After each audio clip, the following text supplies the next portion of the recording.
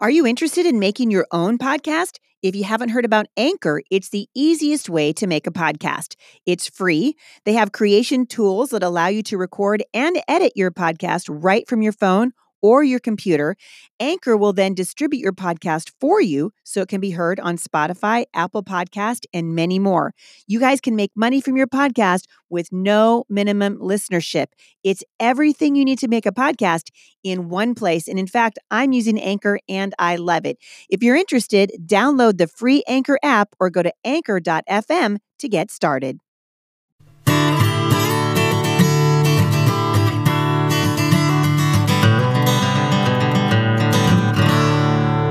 Hey, everybody, this is Heidi St. John. Welcome to the Busy Mom Podcast. I know how you guys are feeling because school has started and you're wondering what in the world you got yourself into. I really appreciate the email I got from Jana last week telling me how she'd been homeschooling for 15 minutes and she decided it wasn't for her and she quit. So I appreciate that. I also appreciated the follow-up letter that she felt like maybe just a couple days off was better than quitting entirely. So that's what she did. So I know a lot of you are just kind of singing the back to school blues. Some of you are having really easy time at it. Some of you got your kids in school and you're heading up to PTA and running the carpool. So I just want to give a shout out to all the busy moms who are listening to this. I think you're going to be really encouraged by today's podcast. I have a friend on with me today. You guys know that I do this about once every other week or so, try to bring somebody on who I know is going to just encourage you and bless your socks off. And that is true of today's podcast as well. My friend Kristen Welch is here.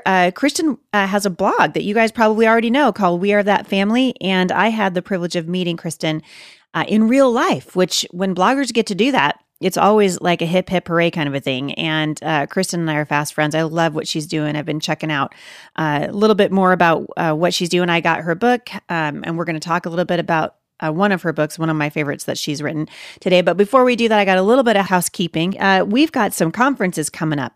And we are filling up on those conferences. We got a few spots left.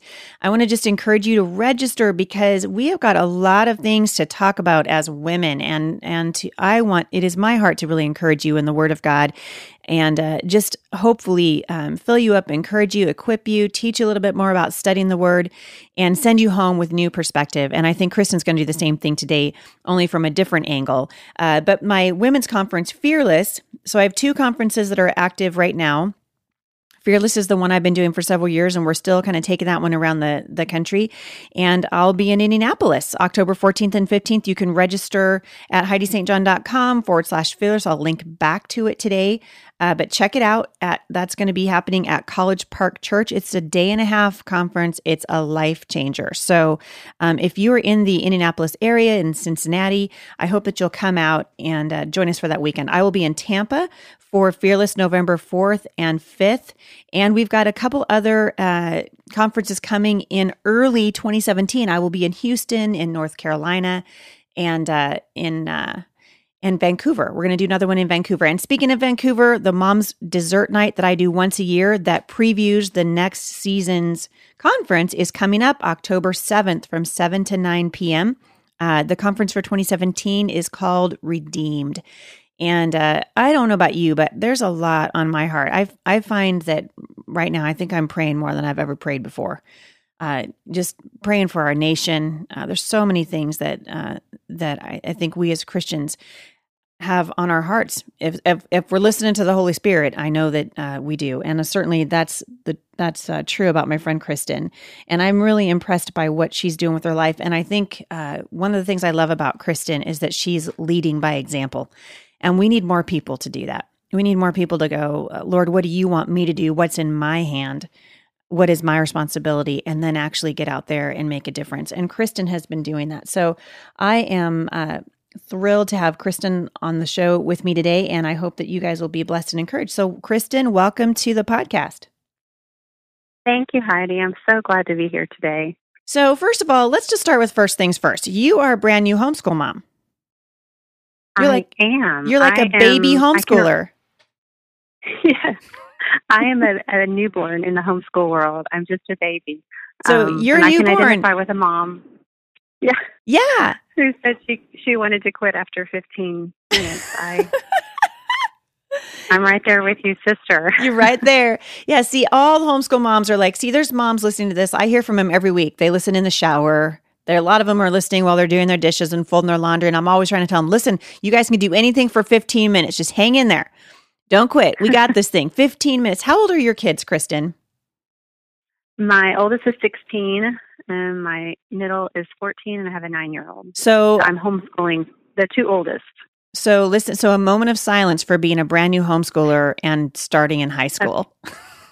Of teenagers, yes. Oh my word. All right. So I need prayer. You need prayer. Well, I'm excited for you. I am, as you know, 187 years old in homeschooling. So I'm like walking around with my homeschool walker and you're in like your baby walker. So we're kind of in walkers together. So it's all right. It works.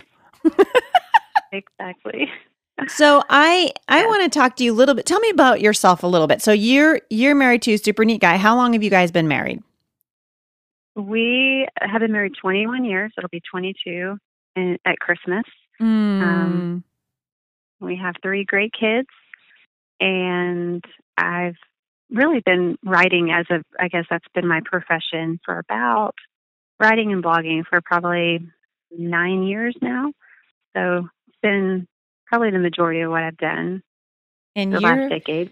Your blog is We Are That Family, and you're hilarious. I have to say, like I'm reading some of your stuff, and I'm laughing out loud. It was just kind of laugh out loud funny. I think that's probably why your blog's done so well because people can relate to you. But you live in Texas, right? Yeah. And yes. And you've written several books, but we should talk about Rhinestone Jesus too because that was another I love your heart. I love your heart for bringing women, kind of reminding them about what's really important.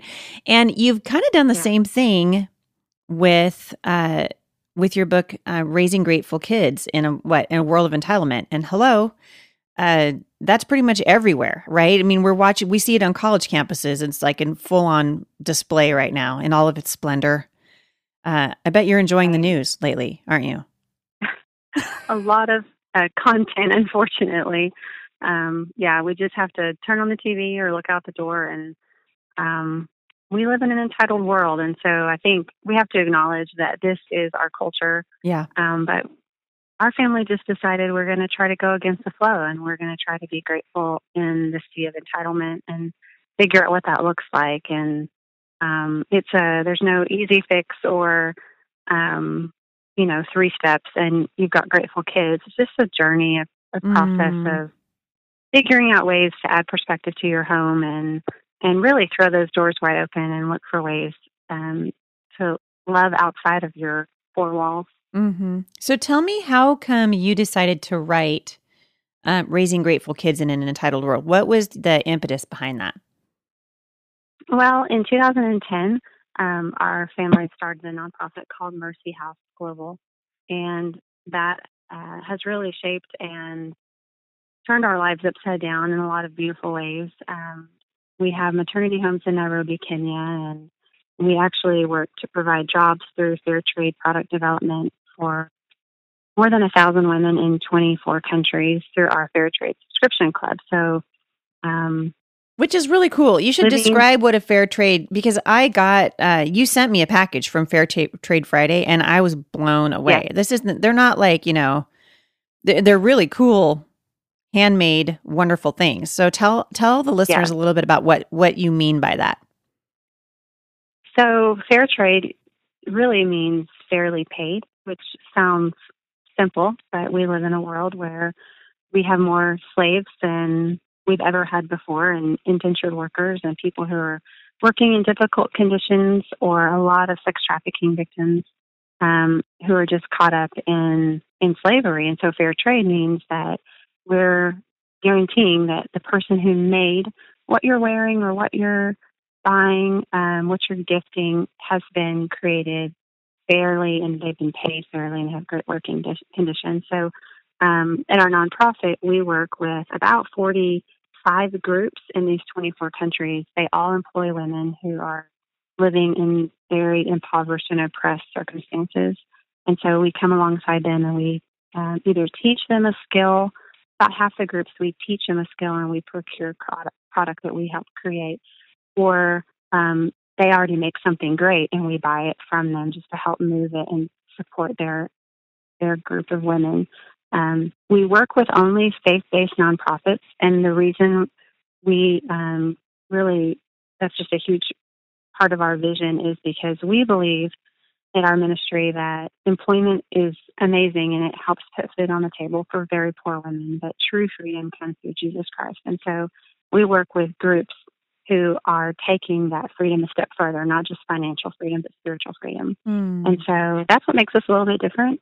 But really doing this work and finding our life calling as a family in this ministry set our immediate family on a different path than we had ever planned. And we started traveling a lot overseas and really just seeing how the rest of the world lived. And the first thing it did is it made me realize how entitled my home was. I think when we can offer our kids a worldview, and even ourselves, because kids are entitled because we entitle them, because we give in to their demands and we don't say no, and there's a whole host of reasons. But when we really start looking at the world the way that everyone lives and not just our bubble, it really shines a spotlight on just our culture of entitlement and instant gratification and this American dream that we all pursue with everything in us, but we're really not happy even if we attain it. And so as we begin to really press into that and dig deeper, we realized that we had a problem. Right. And we called out entitlement in our home, and then we started really waging war against it. So when you say, I want to back up a little, Kristen, because when you say that you call out entitlement in your home, tell me what that looks like. Because I know that there are parents who are listening to this right now who are thinking, man, I kind of got a little bit of that going on in my house, but I'm not really sure how to call it out.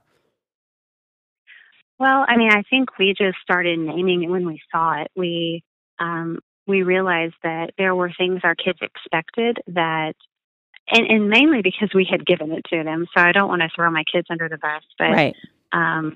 When we realized that constantly giving in to them had really created this expectancy that they didn't have to work and they didn't have to contribute, and we would fix all of their problems. And so we basically just cold turkey stopped doing those things. Like, okay, everyone's going to contribute with chores and dinner, and if you're ungrateful, you might lose what you've been given, and then you might have to work for it in return. And we just really took control, I think, of our home.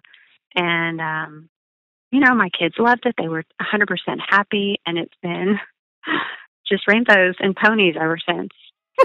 But not really. Really, the day we called out entitlement, all hell broke loose, and there was wailing and gnashing of teeth, and our kids were like, "What? This isn't how we've always done things." I love the story that you tell in the introduction of the book about. Maybe you can give our readers a little bit of a glimpse into that about cowboy boots. I think every parent can relate to this. So what's the snapshot of that? That was the day that I think we realized we have a problem, and it was a turning point for our family. So we're Texans, and the rodeo in Houston is a really big deal every year. And we save up and go as a family, and we eat everything fried, and it's really fun. And a few years ago, we decided our kids need cowboy boots. We wanted to give them their first pair of cowboy boots because it's like a rite of passage here. Right. And so, but it's expensive, 3 kids. And so we went to the rodeo. We were like, we'll go to one of the booths because they always have sales and specials, and we'll get each of our kids fitted and we'll buy them their first pair of boots. Well, the whole way down to the rodeo, it was like a 45-minute hour drive.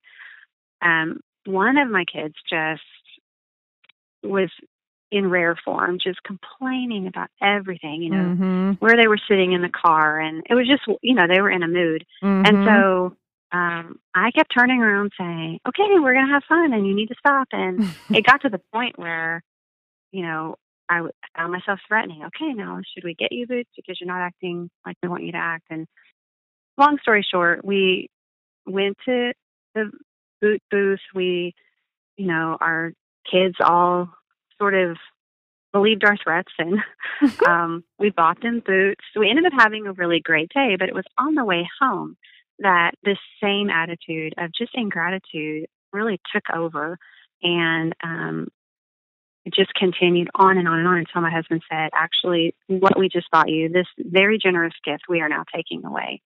And so we got home, and he pointed to all the weeds in the yard and said, if you want these boots back, you have to earn them. And it was a 2-day weed pulling job that no one wanted to do. But when we heard that front door click and watched our child walk out the door and work for 2 days to earn these boots back, we knew that we were onto something. And it wasn't I think our child knew that they had pushed a little too far. And I'll never forget when my husband handed the boots back to our child and said, you earned these, and I won't ever take them away again.